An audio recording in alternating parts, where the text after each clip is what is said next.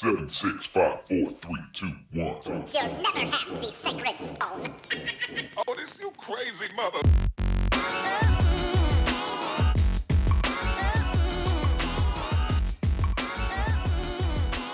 Welcome, friends, to episode 159 of Color of Magic, your magic and gaming podcast, where we talk about all types of issues that affect gamers at and away from their gaming tables and computers.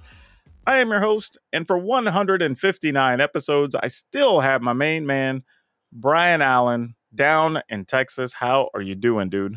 I'm trying to survive numerous recalls, because apparently there's something wrong with Pine Sol, and you know. If you've seen any of the Alex Ever After Cleaner videos, you know Pine Sol is everywhere. How do you get a recall on a cleaner? Like the cleaner's messed up? Yeah, they're saying there's some kind of harmful bacteria in Pine Sol. So yeah, if you got Pine Sol, go check the number, I guess, on that it. Stuff has to be stronger than Ebola if it lives in Pine Sol. Right? Like, what the hell? Seriously? Yeah. Damn. Then okay. One of my medications has a recall on that it. sucks. Okay. Yeah, it's just... Yeah, that's a real problem. Side effects include side effects. Dude, speaking of, does it bother anybody else that when you watch those commercials and it's like, we're going to give you this thing to help with, like, I don't know, herpes or whatever. And and they always show the people like magically you live like this awful life. But like, if you get this medicine, you're going to get to go like perfect dive into the swimming pool and sit in a bathtub in the middle of a pasture while the sun goes down or whatever, right? It's like these the side effects include. Yeah. And then it gives you the side effects that they're rambling through that, like, you know, might include, you know, pain, bruising, blah, blah, you know, rectal bleeding and sometimes death.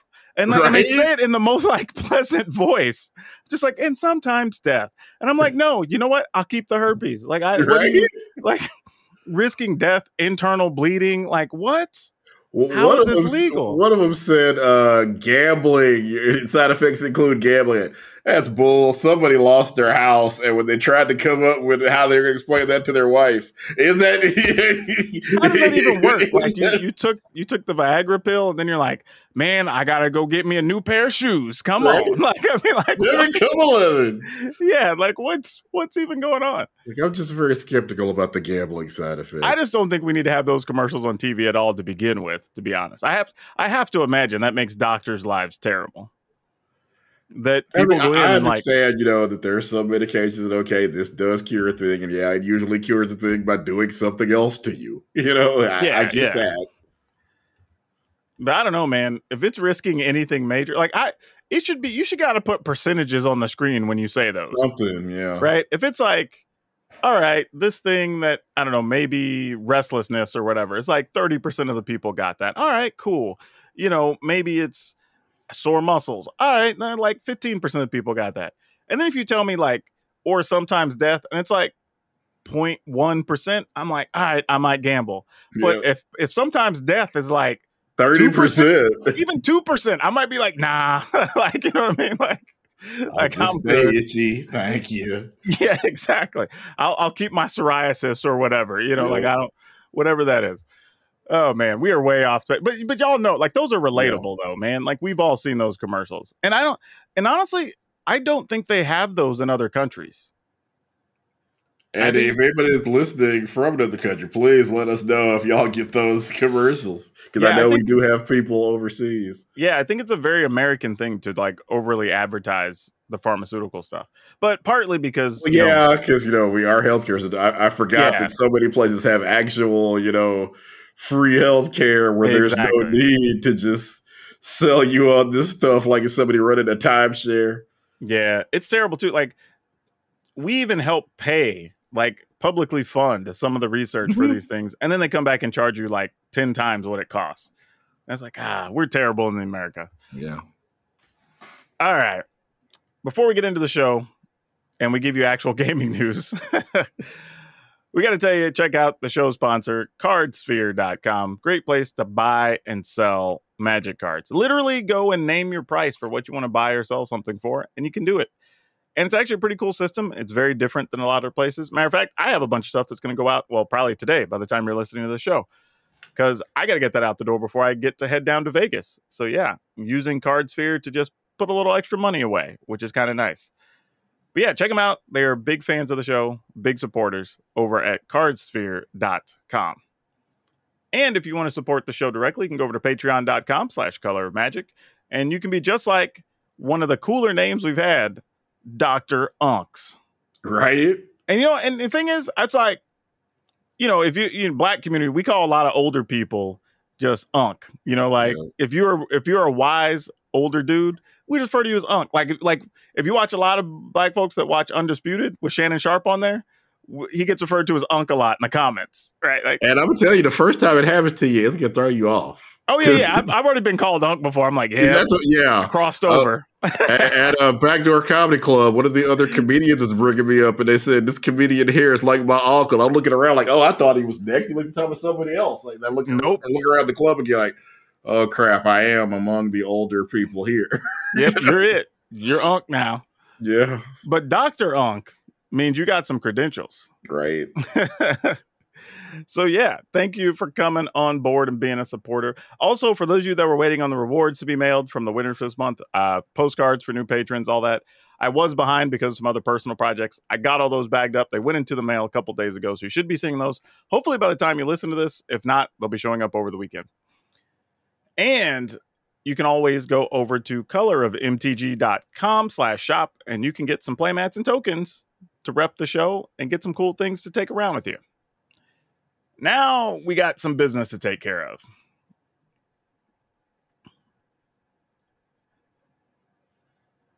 And, you know, I want to start out like, okay, this is like a real soapboxy thing for me, a very personal, bothersome thing that we kind of see it in waves. And we've been in a pretty positive wave for a minute, but we're starting to see like the negative wave pop. Maybe, I don't know, maybe it's all the politics in the news or whatever. It's getting people riled up. But seeing a lot of people basically branding themselves on negativity. You know, a lot, especially content creators or whatever. People trying to make a go of it. And I get it, man. Like short term, you're going to get a lot of people that want to commiserate with you because they don't like something that's going on or whatever. But these people push it so hard that they kind of, I don't know, they start getting high on their own supply.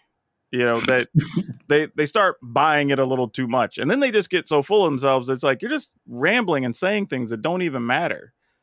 You know, like, I don't like this product from Wizards. Nobody should buy Magic ever again. We should all proxy everything. Like that's the stance you're going to take. Like, come on now.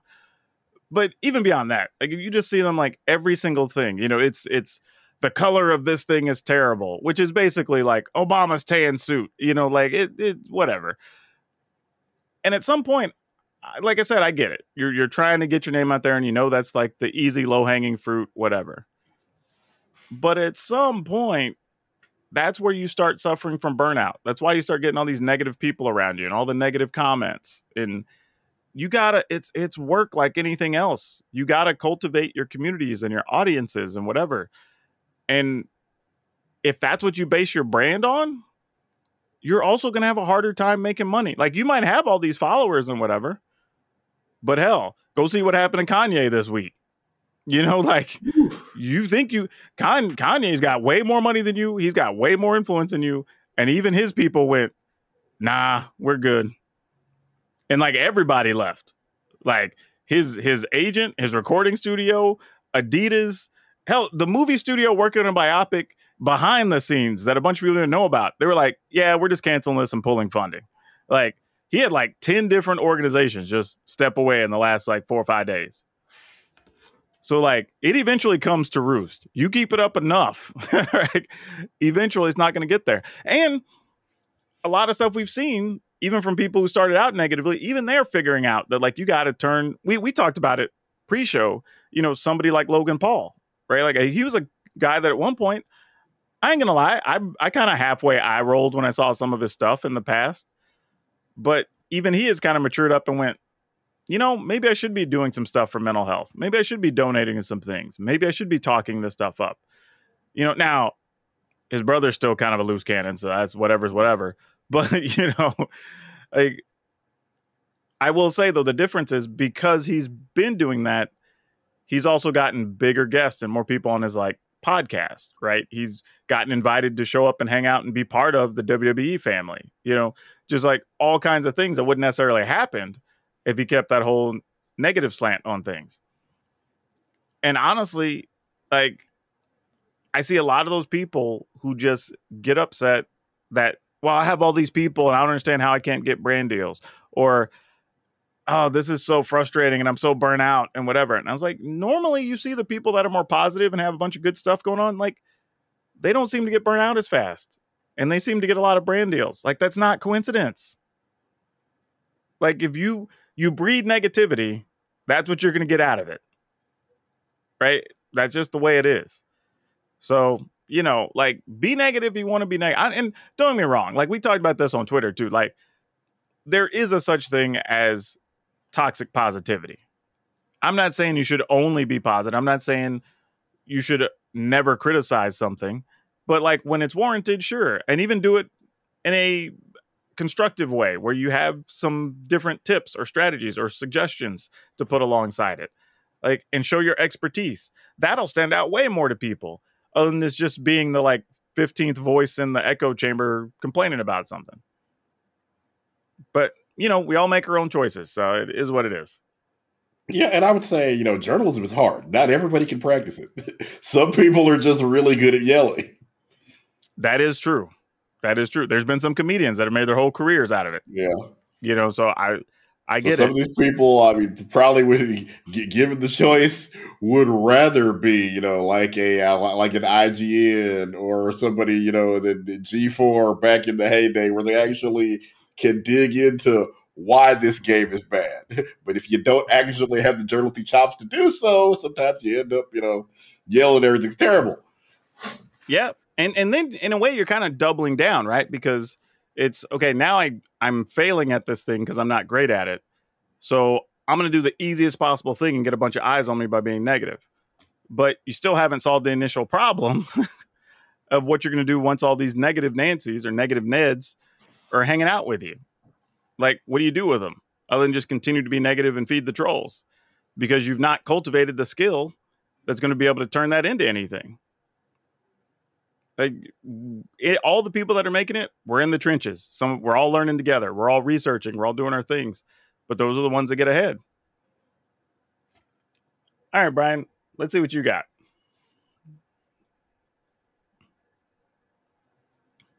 All right. The Rooster Teeth Network, as you may have heard, has been called out for just a horribly toxic working environment, frat boy culture, toxic working conditions. One former employee was just basically a twit longer that you can find. If you search Rooster Teeth, it's going to be one of the first things that comes up. I want you to dissect the whole thing, but among some of the things that she complains about is that she was forced to do 16-hour work days for barely $40,000 a year. She was referred to as multiple, homophobic slurs. Some of which they apparently shortened it to something that they felt like they could say on camera, and referred to her as that for years, apparently. And only after she called them out on it and came out as transgender, they say, okay, well, we actually probably should stop dropping the F-bomb on her. One of the people involved in this and accused, Gavin Free, has admitted, they were calling her offensive nicknames and said that they should, that basically his quote is, "I wasn't funny, I failed you, and I continue to be sorry." But yeah, he did the damage, ruined this person's kind of not just their day-to-day work environment, but I mean, just when you hate your job, especially if it's something like in the video game industry where this is something you supposed to be fun. This is where so many of us dream about being able to make a living somewhere in the entertainment, in the gaming industry, and these people really ruined it for her. And I'm sure it wasn't just her. We're hearing other people speak out now, especially about the work days and the frat boy culture. We're looking like a very Activision Blizzard all over again. Oh, by the way, a company that doesn't need any more bad publicity. Rooster Teeth is now a subsidiary of Warner Brothers Discovery. They're out there crushing it right now. It's just every day it's some other fire that Warner Bros. Discovery has to attempt to put out. It's a nightmare. But you know what, too? We've been talking about it. They're also cutting people loose, too. Yeah. So they got to watch themselves. Because if they look and just decide, like, man, these lawsuits from y'all are just going to be too expensive. Y'all got to go. Like that's a thing that could easily happen right now. They're checking they're counting all the beans, checking all hey, what's going to be. Somebody I think off the record said, that if the new president could just turn every show on there into Chip and Joanna Gaines, he'd do it. Because I guess that's their biggest ratio of profit to, and they're not really spending that much. It's just whatever it costs to tear somebody's house down and rebuild it. Yeah, and they're probably already doing that as part of the project. So it's probably just paying the talent more than anything else. Yeah, that's interesting because Rooster Teeth isn't a small company either. Not at all. Really. I mean, and for Lizard, they do stuff. If I remember right, they have like Red versus Blue. Yeah, that was the thing that really got them on the map. Red versus I think Blue. the Ruby series of stuff, RWBY, is also theirs. Yeah, I believe so. Yeah, they've got a few other big titles and things underneath them. So you probably know of their stuff and may not even know them as a company. Yeah. But yeah, it can happen, man. It's tough. I mean, we see it all over in pretty much every level of business. So, people say, oh, the gaming industry is different or this is that. Like, no, there's still companies with still humans that work there and dumb things happen. That's just the way it is. And sadly, in the gaming industry, because it is so male, so straight, and often so white, there have been just these horrible pockets of frat boy culture, people dropping homosexual slurs and not even feeling bad about doing so. It just I just hope they resolve it at least quickly, whatever's going to happen, because we don't need these types of stories just floating around for extended periods of time. Like, let's deal with it, be swift about it, show people that them coming forward makes a difference and people give a damn, and then just not let it happen again. But all right, it's that time of the week, Brian. There's some interesting things we learned this week. So why don't you share what you've learned this past week?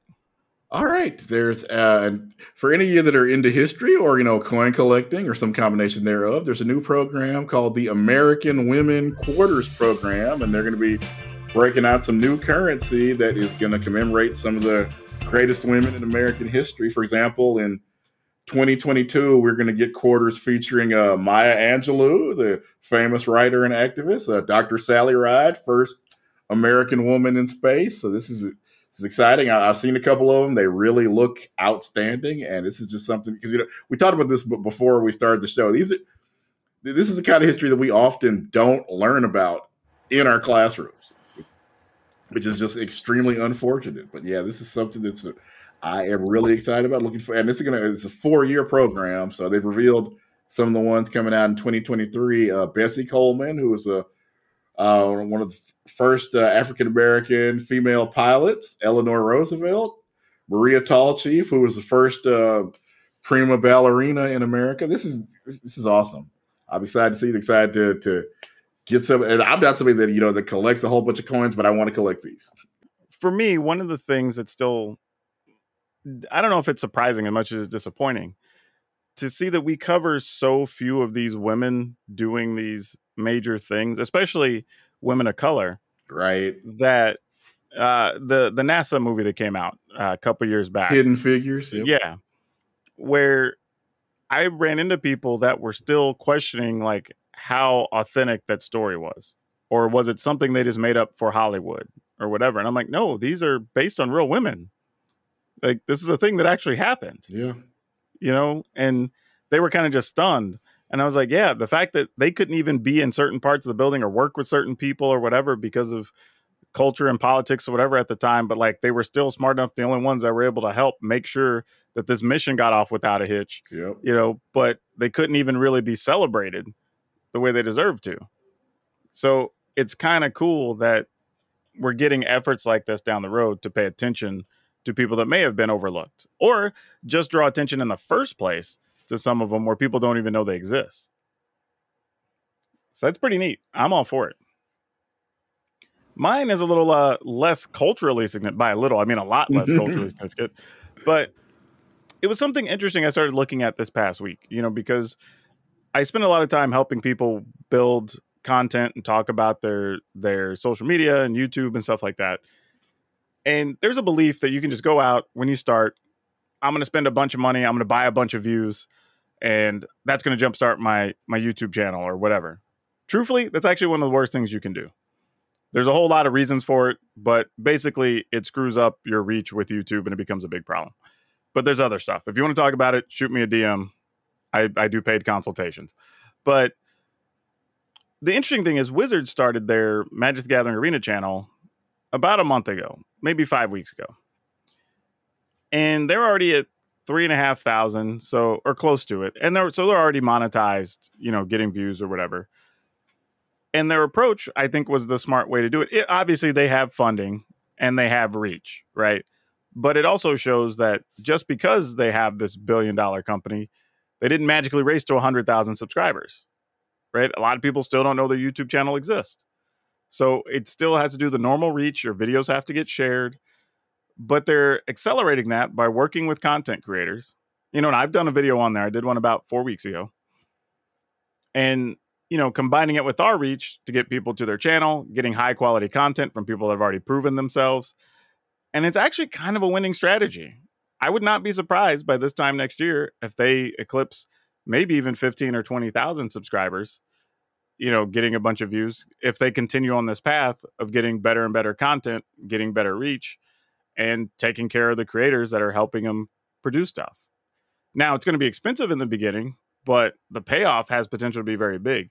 And it was just kind of interesting to see how a company like Wizards approaches it as a brand new project versus somebody with no money, building up their channel and doing what they have to do. So it's kind of cool. It's kind of cool. It's kind of going to be one of those things I follow on the side, almost as like a case study sort of thing, because it's not often you kind of see the ground floor efforts of a big company building a YouTube channel coming up out of nowhere. It's kind of like a rare thing. So yeah, just something to keep an eye on. But if you didn't know, there you go. You can go over to, actually look up Magic the Gathering Arena channel, and it'll take you to the actual channel page, or you can search Magic the Gathering Arena, and in your drop downs, just filter by channel, and it'll be the top thing. And you'll see a bunch of videos from popular creators on different things. Some are on draft, some are on standard, some are on, I think the couple of most recent ones are talking about the upcoming World Championship, stuff like that. So it's actually pretty sweet. We'll see where it goes. But now, let's get into the news of the week. So yeah, Brad, I don't know if you heard, but there was a Secret Lair that's about to launch in 5 days.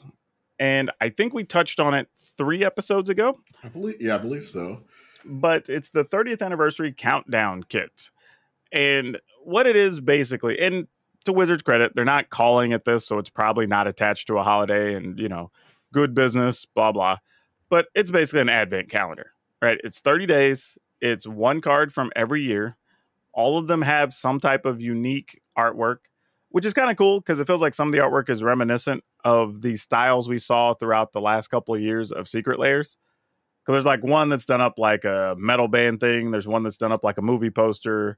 There's just one that's done like a chibi looking bolus, I think. So like a bunch of different ones. But the cool part about this is, I think at the first part, you look at it and go, man, $150, right? It's $149.99. That's not the cheapest thing, obviously. But at the same time, once you start looking at the list of stuff that's included, it's actually not that bad. I believe the final total, depending on what site you use, are between like $230 and $250 worth of stuff for the $150. So even if prices were to drop slightly on everything, you'd still be okay on your money.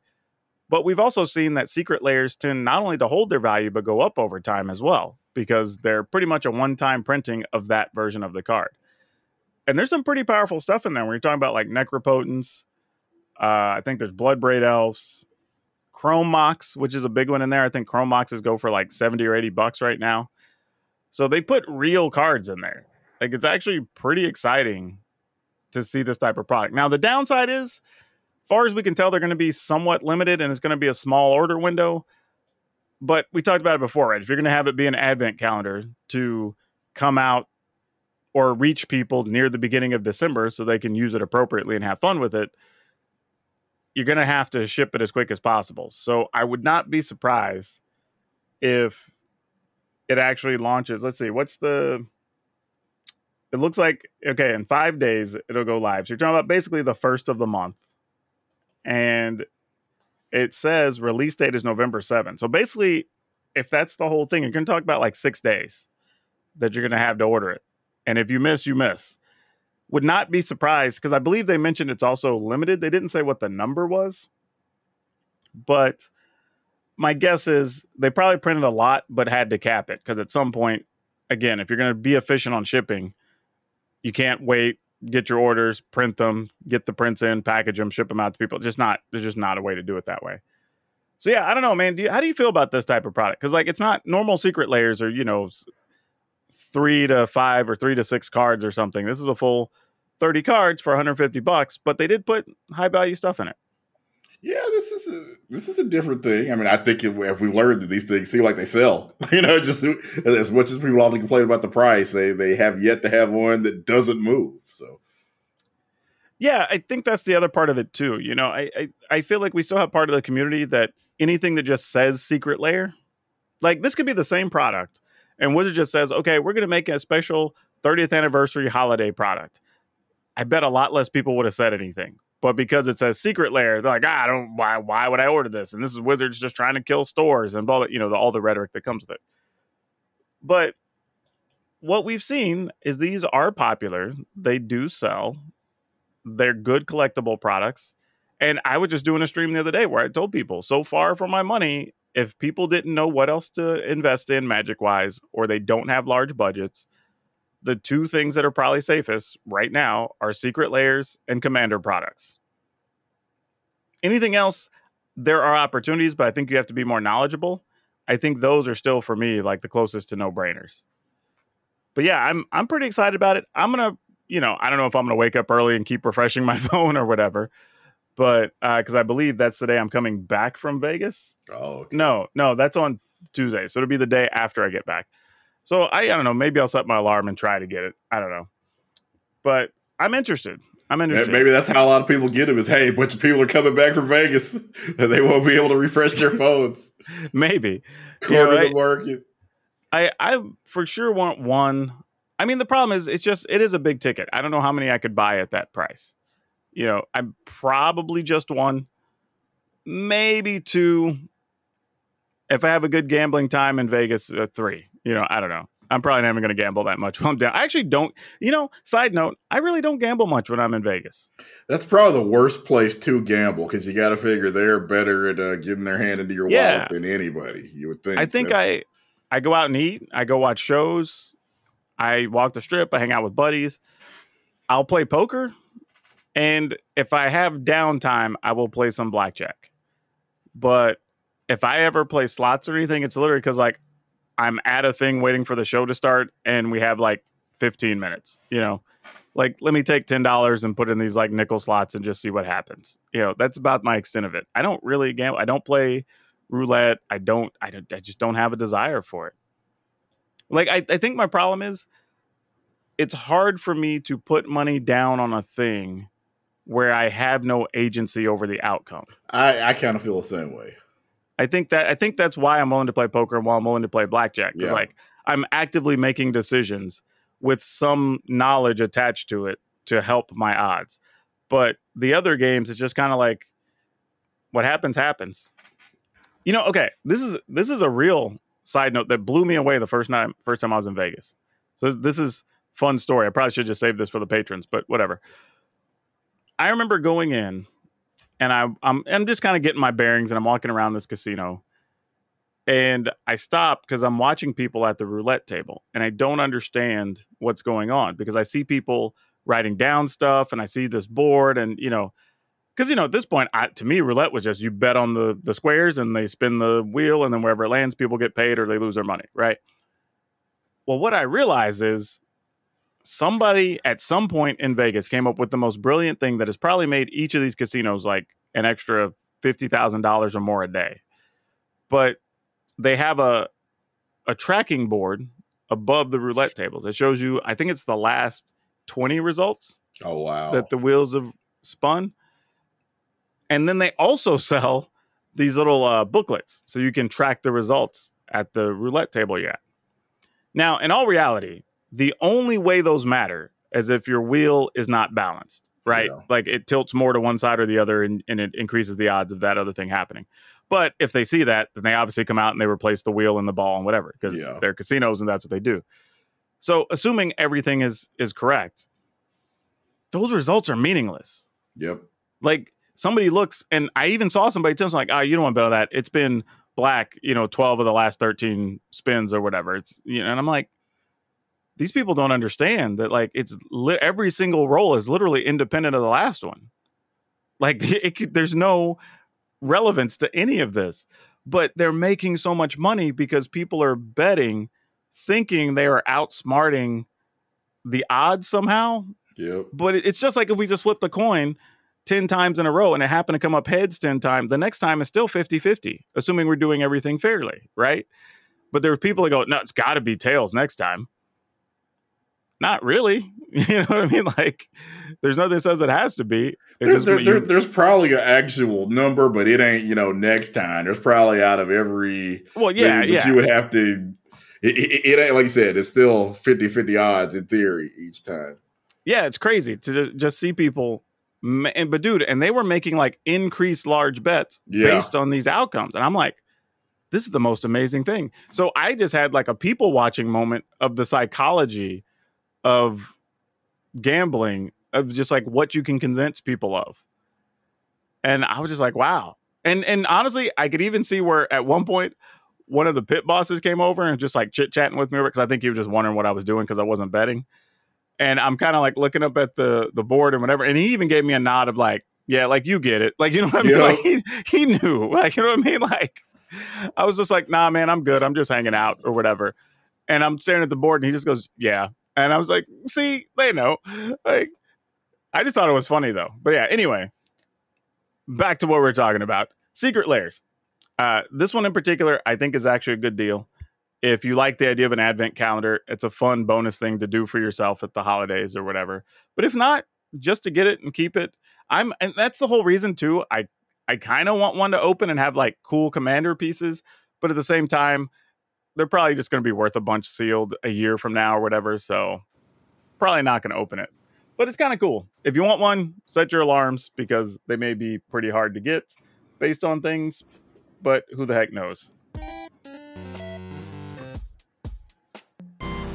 Hey, Brian, remember how we talked about that whole Disney Lorcana game that's supposed to be coming soon from Ravensburger? I do. Have you seen the prices on some of these damn things? Yeah, it's gotten out of hand. And that's, that's what Disney can bring to you. Because, I mean, some property that nobody's ever heard of that probably doesn't pop off like this. Unless the artwork on the cards is just incredible or something. Yeah, and this is kind of what I was hinting at in the beginning. Now, admittedly, I did not think that these early cards would be worth this damn much money. Now, for y'all that want to know, like the cheapest version of the Mickey Mouse card I found, and by the way, these were 6 cards as a convention exclusive that were $49.99 at what they call D23, I think it was. The Mickey Mouse card alone goes for $240. That's the cheapest one I found on eBay that finished in the last 10 days or something. There's others that have sold for as much as $800, and the sealed set, I think the cheapest one I saw was around $6,000. And I think these are cards that are going to be reprinted in the set. I don't know if they're going to have the same artwork necessarily, but yeah, but I think this tells people like this is how far Disney collectors will go. And I don't think people understood that when it was announced. Like none of this is like Disney's not really going to be competing with Magic or even competing with Hearthstone or Pokemon or whatever, right? They have their own market and their own fans and whatever. And that's who they're going to cater to because they know those people already. Those people will carry that brand so far.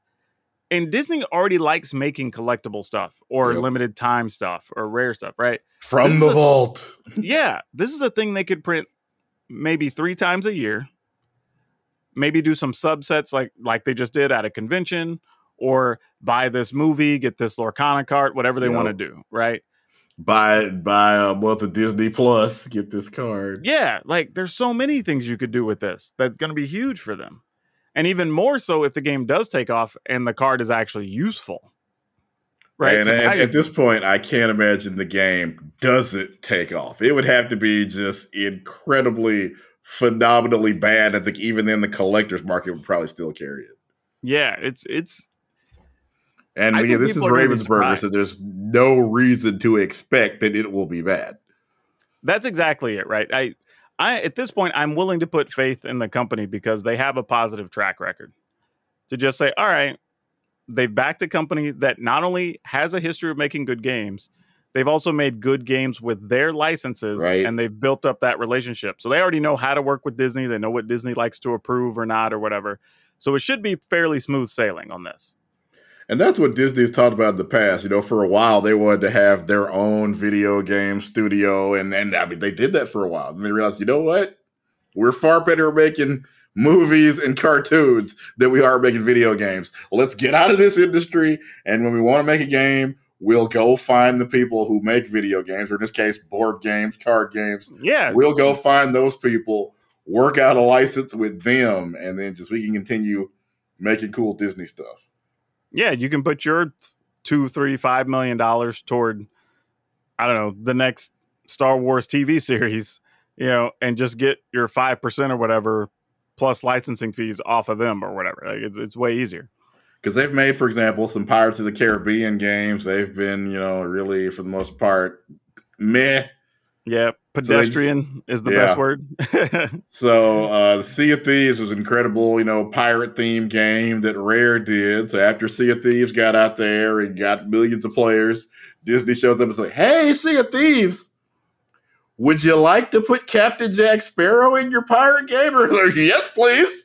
Where do we sign? Like, we have some pirate stuff you might have heard of before. Yeah. Would you like to use it? Yeah.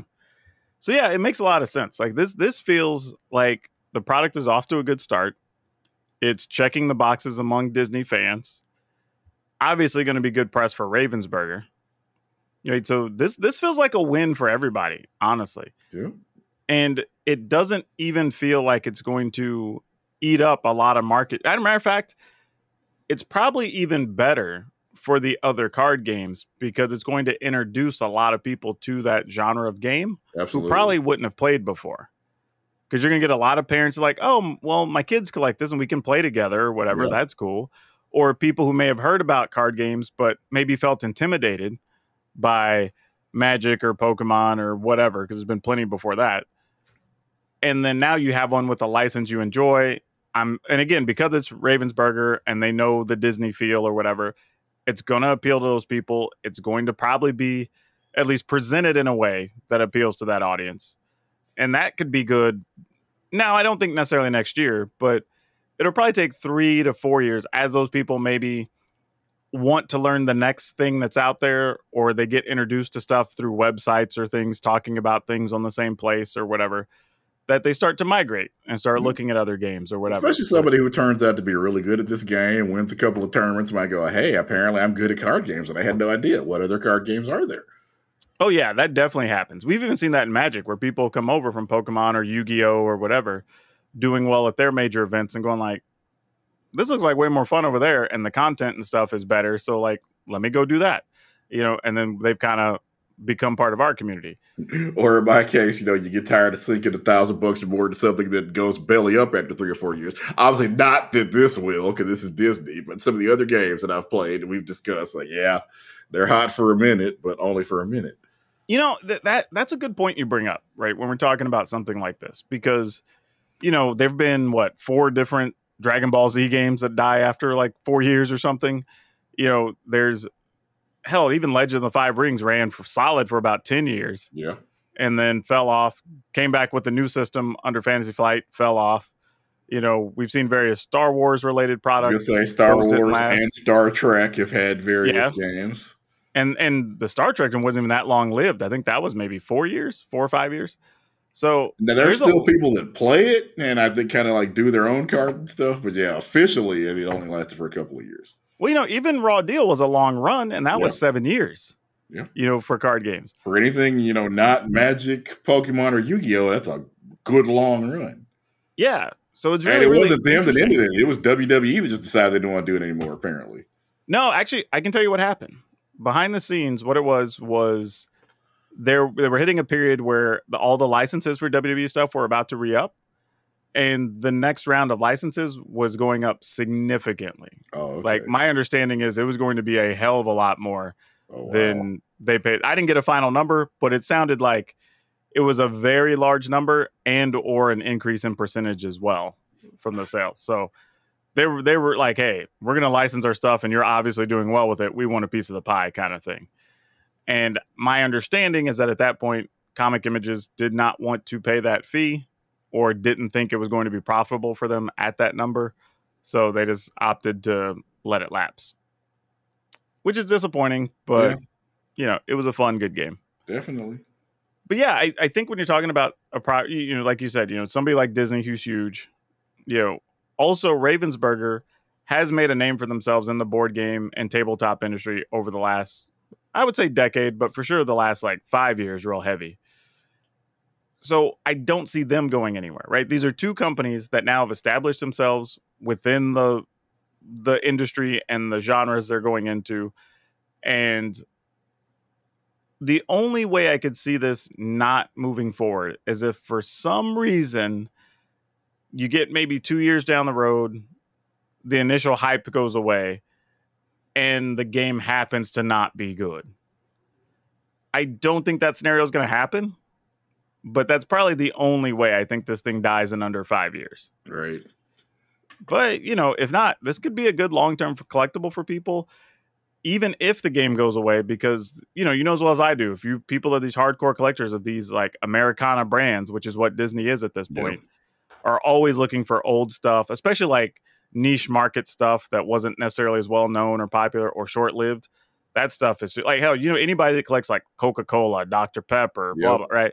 Any of those old weird bottles, lunch boxes, hell, even Disney action figure, little what do you call them? Little gotcha machine things that came out, little keychains. Some of those go for hundreds of dollars. Garbage pail kids, man. I wish I had kept any. I had so many of those things. Yeah, and as weird as those things were, those were considered part of Americana in the late 80s, So I get it. Yeah, this is a crazy time. But I think Lorcana has a chance to be a real sellable product that's got real collectible aspect. Do I think it's going to be a top seller, blah, blah? Maybe, but not because people are playing it. It's going to be more of the Pokemon thing where more people are collecting it than playing it. But it still counts as sales for the companies at the end of the day. As long as they're getting money, they don't care if you're setting them on fire. Actually, that would make it more collectible if you destroy a few of them. That's true. But I would not be surprised if we hear about Lorcana topping out sales in the TCG genre for, I don't know, 9 months of next year or the following year, possibly. That wouldn't be unheard of. Because again, Disney's going to have their big marketing machine behind it. And Disney is a multi-billion-dollar company. Yeah. So, yeah, they can market it however hard they want to. Plus, Ravensburger is going to do whatever. And then I guarantee you there will be some number of YouTube channels, podcasts, blah, whatever, talking about, because it's going to be a valuable collectible. Exactly. Right? People are going to talk about it. This is kind of one of the things we come back to with Magic. One of the things about the reserve list, as much as I hate it, and as much as a lot of people hate it, we have to accept that having rare items gives something like Forbes and Kotaku and whatever something to talk about. Right? And it keeps you relevant in the news, especially every time somebody, Post Malone goes and buys the $500,000 Lotus or whatever. That's instantly news for 2 weeks. Right? You can't buy that kind of publicity. Yeah. Right? So you kind of have to have those out there. And I think the same thing's going to happen to Lorcana. But speaking of new games, let's talk about one other new one that launched this past week. Now, this one I would ask you if you've heard of, but I don't know how you could ignore it the way it was everywhere. But damn, dude, you play any Marvel Snap yet? Oh, I played Marvel Snap. If it's Marvel and if it's a game, I'm going to give it at least especially if it's free, I'm going to absolutely give it a shot. I got to say, man, this has been, I'm trying to check myself real quick before I make this statement. But this might be the best free card game on mobile I've played. Yeah, I would agree. And I've seen several other people say the exact same thing about it. Like it does so much right. Like it has just enough strategy that you could be rewarded for it, but not so much that it's like oppressive to people that are not strategic minded. Right. So that's already really well done. I think people worried it was going to be, Hearthstone, only Marvel. And I think a lot of people were frightened by that prospect, but that's not even close to what it is. I mean, for example, you can get a game done in 2-3 minutes easily. Oh, yeah, yeah. Like average game for me, I think is like between right around maybe 4 minutes. And then a long game, if we're both like taking extra time to think and make our moves or whatever, is like 6 minutes. Like, so the games are very quick, very snappy, if you will.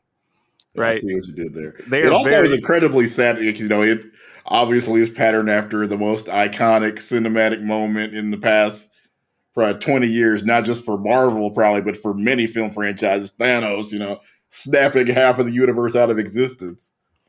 Shoot, Thanos became a meme because I've even caught myself going, damn, Thanos was right. Half of y'all need to go. Like, for real.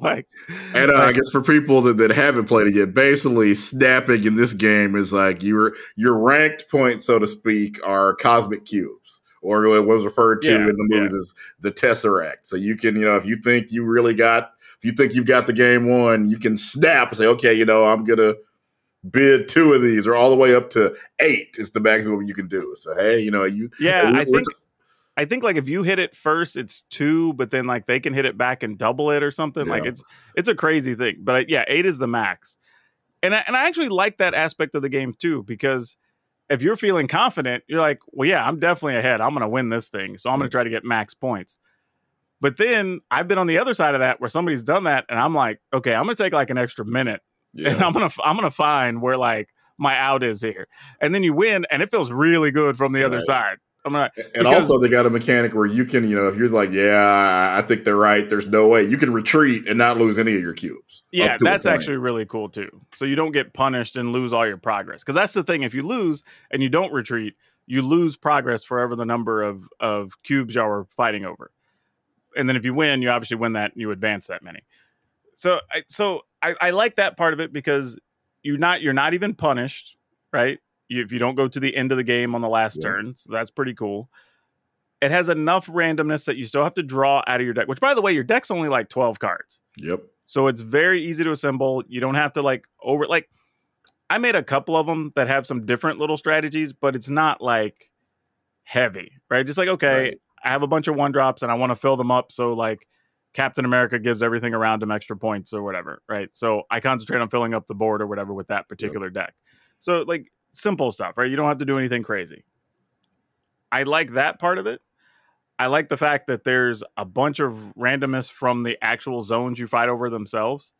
Yeah, so there's times you might be winning and the zone gets revealed. Oh, everything on here has -2 power. Wait, I'm not. I was winning. Now I'm not. Well, not just that, but like as you learn the zones, you can also gamble on your placement, right? Because the second and the third one aren't revealed till the second and third turn. Yep. So sometimes I put something there going like, let this be the one where nothing else can be played here. Let this be the one that nothing else can be played here. Right? Like you're just like hoping. It's like sometimes you're right, sometimes you're wrong, But I think that adds an element to it. If you're like, okay, the Professor X card that locks the location, doesn't let you play anything else here. So yeah, that's a good one, So there's a lot of stuff where just like I'm going to just gamble here because I know I'm on slim odds. And hope for the best. And sometimes it pays off and it's so rewarding, and other times it's not. And then it's like, okay, do you include characters like Nightcrawler? We're like, okay, maybe something is locked down, but I could at least move a thing over there. I just can't play a thing there. You know what I mean? Like, so there's a lot of little stuff that I think as you learn the game, you can be rewarded for finding like little strategic things, which are pretty cool. Yeah, like you mentioned, Nightcrawler is also Mr. Fantastic, where, okay, maybe you can't play anything there with Mr. Fantastic because he can stretch his arms a million miles. When you play Mr. Fantastic, you gain power to the left and the right. Yeah, that's also true. That's another good point, right? So they put enough cards in there to work with all the things. So you don't ever really feel like because the wrong combination of locations came out that you get locked out of the game. Now, sometimes it can happen. I've had a weird scenario where it's like you had the one where you can't play anything on turn 3, 4, or 5 there. Yep. You had the other one where like something couldn't be played there for some reason. And I'm like, oh gosh. Like, so now I'm like, I don't even want to play anything on turn 4 because I want to play my 5 and 6 drops because it's probably the only way I have to get out of this, you know? Yep. So just fun stuff like that. But again, even if you're losing, you retreat, get into the next game. It took you like 3 or 4 minutes, right? I'm really surprised. I looked on the Android store and already had over 1 million downloads. I think on day 4, I think is when I looked. And I asked somebody else who has an iPhone, and they said it already had over 1 million on the iOS store as well. I wouldn't doubt it. So they are crushing it. I mean, you're talking about 4 days in. Now, admittedly, they had some beta downloads or whatever, but yeah, to be over at that point over 2 million downloads, which probably means they're realistically probably over like 5 to 8 million at this point. That's pretty damn cool. Assume even if each of those people only spent an average, because you know there's whales in every game. Yeah. But let's assume they only spent an average of like $4 so far on the game. Like they have made so much money off that in the first week. That's impressive. Yeah. Ben Brode is joining that short class of people, you know, that really has, as of yet, never done a bad card game, or even a card game that has so far we can say hasn't been successful. Yeah, you know, we have to give people credit. I think there are some minds that you are just built for doing certain things, and it sounds like he's one of those dudes. Because honestly, I've looked and people have asked me what I thought about it, because you know. People want to know your opinion on everything once you're making content. And says, hey, have you heard of this? Have you played it? And I'm like, honestly, I don't have much bad to say about it. Like, I have to nitpick. It's actually really solid, y'all. Yep. I'm going to be at the airport tomorrow playing some Marvel Snap. Right. Like, just being real. While I'm waiting for my plane, I'm going to be playing some Marvel Snap. Like, it's a definition of, you know, easy to learn, but difficult to master. Yeah, it's good. If there's anything to complain about, might be, I mean, it's not, again, I'm nitpicking though. Like some of the challenges you have to build specific decks to do or get certain cards to do them. So you get limited on some of your reward points that way. But it's not like impossible. It's just like if you just don't have the right cards yet, you don't have the right cards.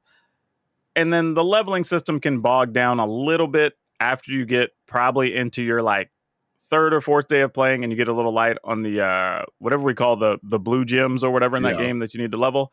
Like that can slow you. But even then, it doesn't hurt you from playing the game. It just means you level slower to get the new cards, you know. And again, you only have a 12 card deck. So no matter how awesome cards you have, how many awesome cards you have, you're going to run 12 in a deck. Yeah, and it's just the free-to-play thing, right? You're going to give them time or you're going to give them money. Yep. Right? That's the way every free-to-play game is, right? That you either give them time and you're helping populate their game so those people to play against, or you're just giving them money so you can just level up and just get access to the things faster. That's just the way it is. But I will say this too. Other than a couple of small strategic benefits, it doesn't really feel like somebody being that far ahead of you gives them that big of an advantage. Because like, I've played against people that I could tell had more time in or had leveled higher than me because they had cards I hadn't seen before, but I still was able to win. It's also cool that they point out, hey, you've never had this card played against you before. So you really stop and go, oh, okay, I've never seen this before. What does this thing do? Yeah, that's true. Even that is a small like bonus that it's cool it includes, right? It keeps track of what you have in your collection. So when somebody else plays one, it's like, oh, yeah, you might want to pay attention to what this card does. And that's the first time I've seen that in a game. I mean, right? And we, between the two of us, play not all the games, but a whole bunch of them. A ton. And that's what I'm saying. Like, it's stuff like that where I'm going like, it's never a thing I thought about, but now that it's been done, I'm kind of like, yeah, that's pretty cool that this is an extra bonus in here. Well, we're going to see that's going to be a feature that lots of people start using. Yeah, they should. It could be like Arkham Asylum's combat where you had never seen it before. Then all of a sudden, every game tried to do it to varying degrees of success. Another cool thing is because they have those variable locations, they have one per week that shows up more frequently. Yep. I think it's like it shows up, I think like 25% more than the other ones or something like that. So you have a chance of seeing it like every third or fourth game, a higher percentage. Yeah, so like you were saying, hey, you can gamble like, hey, maybe this is the card that clones all my good cards. Let me try and let me gamble and hope this is that. The deck I was playing yesterday kind of maximizes that. So I'm just like, okay, I'm going to make sure I have these 2 cards in here. So if this shows up, I can put this on that location. Right? It's a little bit silly, but hey, like it's worked out a couple of times. Yeah. So yeah, even that though is like paying attention to the stuff the game's telling you. Exactly. You can get a bit of an advantage that way. So yeah, I recommend if you want to play it, it's a free to play game. I will say this, don't pick it up if you don't have time to play. Right, you will, because it's only 3 minutes. One more, just one more match, and then I almost one-moored myself to no sleep last night. Exactly. I mean, I was like laying in bed, like, you know what? Let me just play till I get like 3 more wins, and then those came pretty quick. And I'm like, nah, I got to go to bed. I got to let me level this up. Let me unlock this card. Yep, it fits my deck. Let me unlock this card. It literally has just enough of the feeder elements to you, right? Because even when you get that feeling of like, man, I haven't got any reward points. I haven't got anything on the whatever they call like the seasonal tracker or whatever in a while. It's almost like the very next game. You're like, oh, I got a little something. Like I don't know if they did that purposely or just worked out, but it feels like there's just enough there. Like as you start feeling like there's too much time between a reward is when you get that next reward. I'm like, man, they got this figured out. It's a sharply done game. I'm impressed. It will definitely be in my regular rotation of stuff. I have to admit, I'm probably going to, like on my trip, I'll probably be playing that. And I just started messing around with the Magic Spell Slingers. And those will probably be the 2 games I play with my downtime while I'm in Vegas. I was going to say, we have not talked about Spell Slingers, have we? And that's like a stealth release. It kind of just came for, by the way, this is out. It's actually not bad. It's a fun little game. They've been working on it for a couple of years, and then just kind of stealth dropped it. Did a Beyonce, if you will. Pretty much. Yeah, but it's neat as well. It's another one. So, yeah, there you go. If you haven't checked out Marvel Snap, I say you should do it. But all right, we're getting toward the end of the show here. So, based on last week's topic, people actually liked our responses, and we kind of opened people's eyes to a couple of characters they didn't know about. So, what I wanted to ask them, we kind of want to do a follow-up this week, because we kind of talked about real people, even though they were actors, in different scenarios or whatever. So this week, Brian, I want to ask you, what is your favorite Black character in either fantasy or comic books? I would say for fantasy, none of the characters on Game of Thrones. Yeah, you ain't lying, dude. Like, or House of the Dragon, even though they promised us, they realized that they messed up in Game of Thrones and we're going to have more Black characters. They did add them, but it doesn't look like they're going to make season 2 for the most part. I mean, that's a real thing too, man. They're just like, especially high fantasy, there's almost no Black characters. Like, we have some Black characters in sci-fi, but almost none in generic high fantasy. And the ones there are, it's because a Black author wrote something. That's true. That's true. And it's weird too when people want to shut people out of that. And I'm just like, do you just not want your genre to grow or make more money? Like, just put a couple of Black people in it so more Black people want to cosplay them or whatever and show up to your like medieval fair or whatever it is. Like, seems like easy money, but people don't. Some people would literally, their prejudice overrides money. That's true. Very true. Which is funny because I had some, we'll call them prejudice, probably racist folks come through a couple of times to shop, and I enjoyed taking their money the most. Great. I ain't gonna lie. I'll take their money all day, every day. You might not be able to afford your hood after this to give me that money. Yep, exactly. I'll say it with a smile, and I'll take it every time. So yeah, excluding fantasy, obviously, since there's not a lot of options. What about comics and other related stuff? I would say one, that kind of he's it's kind of a different era because growing up, my favorite character in everything was Green Lantern, but it was Hal Jordan Green Lantern, not even the original, but the one I grew up. Yeah. But then John Stewart, because he was in Justice League Unlimited, became the Green Lantern for basically an entire generation because that's the Green Lantern they grew up with. That's interesting too. So You know, that was so cool to me. I've thought about that before with that character of would he have been as popular if they didn't select Green Lantern to be effectively the token character in Justice League or Teen Titans or something? I suspect not, because you got to think about how many people are never going to read a comic book, but they'll happily watch. The majority of people, like my wife, is not going to read a comic book for the most part. But when Black Panther comes out, she's going to be in front row. Yeah, and she sees she sees nothing unusual about that, and a lot of people don't. You know, though, to credit to Marvel, you know, the one thing I will tell people, and I tell people all the time that DC gets totally wrong, is making all of their shows independent.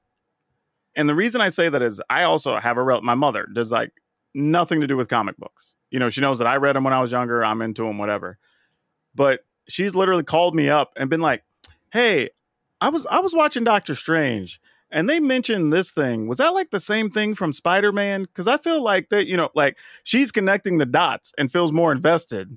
Right. You know, and she's feeling rewarded as a viewer because she's like, "Oh, wait, I saw this thing on this poster. I think they were talking about this thing from this other movie." You know, and then she goes and watches it and gets like the rest of the story or whatever. But if you tell her there's a book about this, that's too much. I'm out. Oh, yeah. I'm not reading any comic books. That's exactly it. But I'm saying, even just from the movie standpoint, DC having everything so disjointed is just missing an opportunity.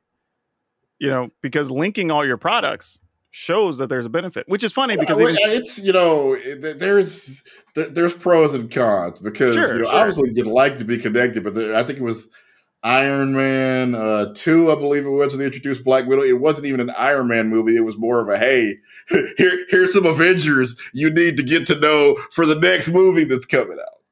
Yeah, but I mean, they did a lot of setup for Avengers, though. Yeah. But, you know, it's funny, though, because it's just like you point out with Jon Stewart, they kind of did it there, right? We're like, well, we're going to have this token character. Let's go ahead and make this the centerpiece of this thing. And let's make the comics around this now and make him the main thing. So it's not weird when people go to read Green Lantern, right? Yeah. So at some point, even they saw the benefits to it. And then for some reason just got away from it. Well, it sounds like he may end up becoming the star of this Green Lantern show that admittedly it's an HBO Max project. So there's probably at least a 50% chance it never happens. But right now they're talking about possibly having Jon Stewart be one of the focal characters if they ever finish this Green Lantern TV show. Hell, the question is, though, for me is it going to feel like Jon Stewart, or are we just going to, like, I don't know, try to adultify it or whatever, like they did with the Teen Titans? Because that just felt weird to me, looking at the Teen Titans and having like, it's like dark, gritty, with foul language or whatever. And I'm just really like, we again, it's like you turn something into Batman for no reason. Yeah. Right? Like, it's already a successful property. People already like these characters. But you're like, you know what would make it better if we made it dark? Like, not really, though. That's not why we watch those characters. You know, DC / Warner Bros. Discovery has been, you know, the Snyderverse has been bad about that. Yeah. And it makes Superman too dark. I don't know how you make Superman dark and grim and gritty, but dang if they didn't do it. Dude, they made Superman just the most whiny, emo, like, what's even going on? Like, did you ever see online where the person took I think it was the first Superman movie in their series under the whole new stuff, and they changed the color settings on everything and made it look like normal Superman, and it feels like a different movie. Wow. When you add color to it and you can actually see the reds and the blues and everything else, like, just even, you know, dialogue and everything was still the same. Yeah. But even that made it feel like a different movie. And I'm like, how do they not see this? The S on my chest. This stands for hope. Are you sure? Yeah, exactly. Like, you seem like you don't have any hope yourself, dog. Like, you just snapped General Zod's neck, my dude. Not just that. Like, the cops show up and want to arrest Superman. And I'm like, really? Y'all know he could just throw the car, right? Like, what are we even doing? Like, it doesn't make any sense. Well, we're turning Superman into Batman. It's basically what we're doing because Batman makes him so much money. We'll chase him because he can take it. Yeah, exactly. That's what that felt like. But no, I'm with you. I think Jon Stewart is a good pick. I think that was also like a intro to Justice League or intro to DC for a lot of people who may not have actually read or watched it, which is kind of neat.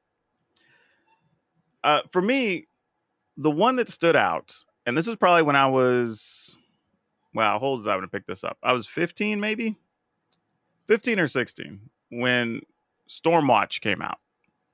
It was an Image book at the time, right around when a lot of the big Marvel artists had split and were starting the Image license. So it was like Jim Lee, Mark Silvestri, Todd McFarlane, that whole group of people. I think Eric Larson was one of them.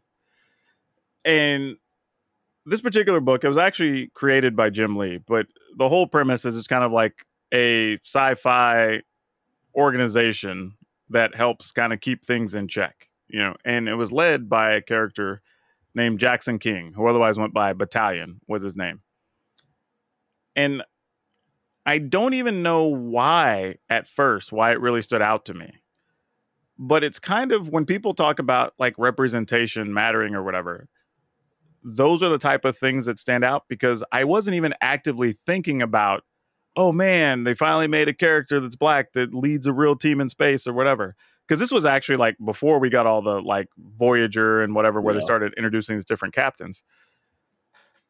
This was more of just like, okay, this is interesting and relatable and whatever. And then as time went on, I kind of started piecing together why I liked it.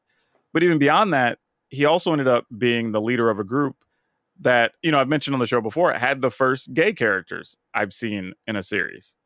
It touched on that. It talked about his background, about, even when he went back as being this like high-ranking leader and stuff, like people still treated him badly.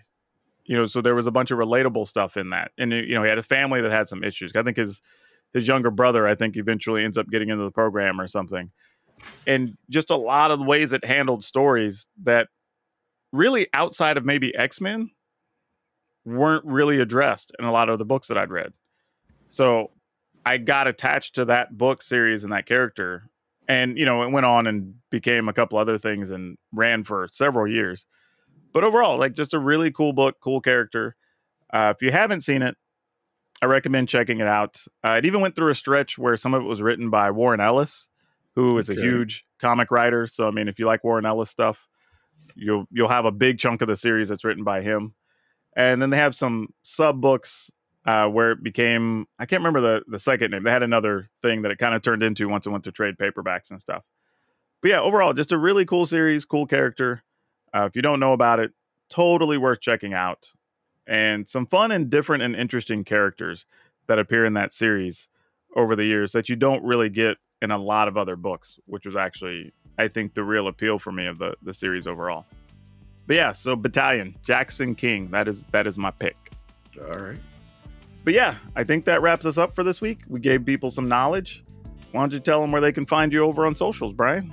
I am Brian Sonic on Twitter, YouTube, Instagram. You can also read my stuff over at tiltmagazine.com. And you can find me just about everywhere at Power Dragon, POWRDRAGN. If you happen to be at Magic 30 this weekend in Vegas, come say hello. I'll be around, probably wearing a Power Dragon shirt, maybe not. If you want to go out, grab a bite, grab a drink, whatever, let me know. Just come say hi and let me know you appreciate the show because we appreciate you. As always, wherever you're listening, whenever you're listening, good morning, good afternoon, good evening, and good night. Please take care of yourself.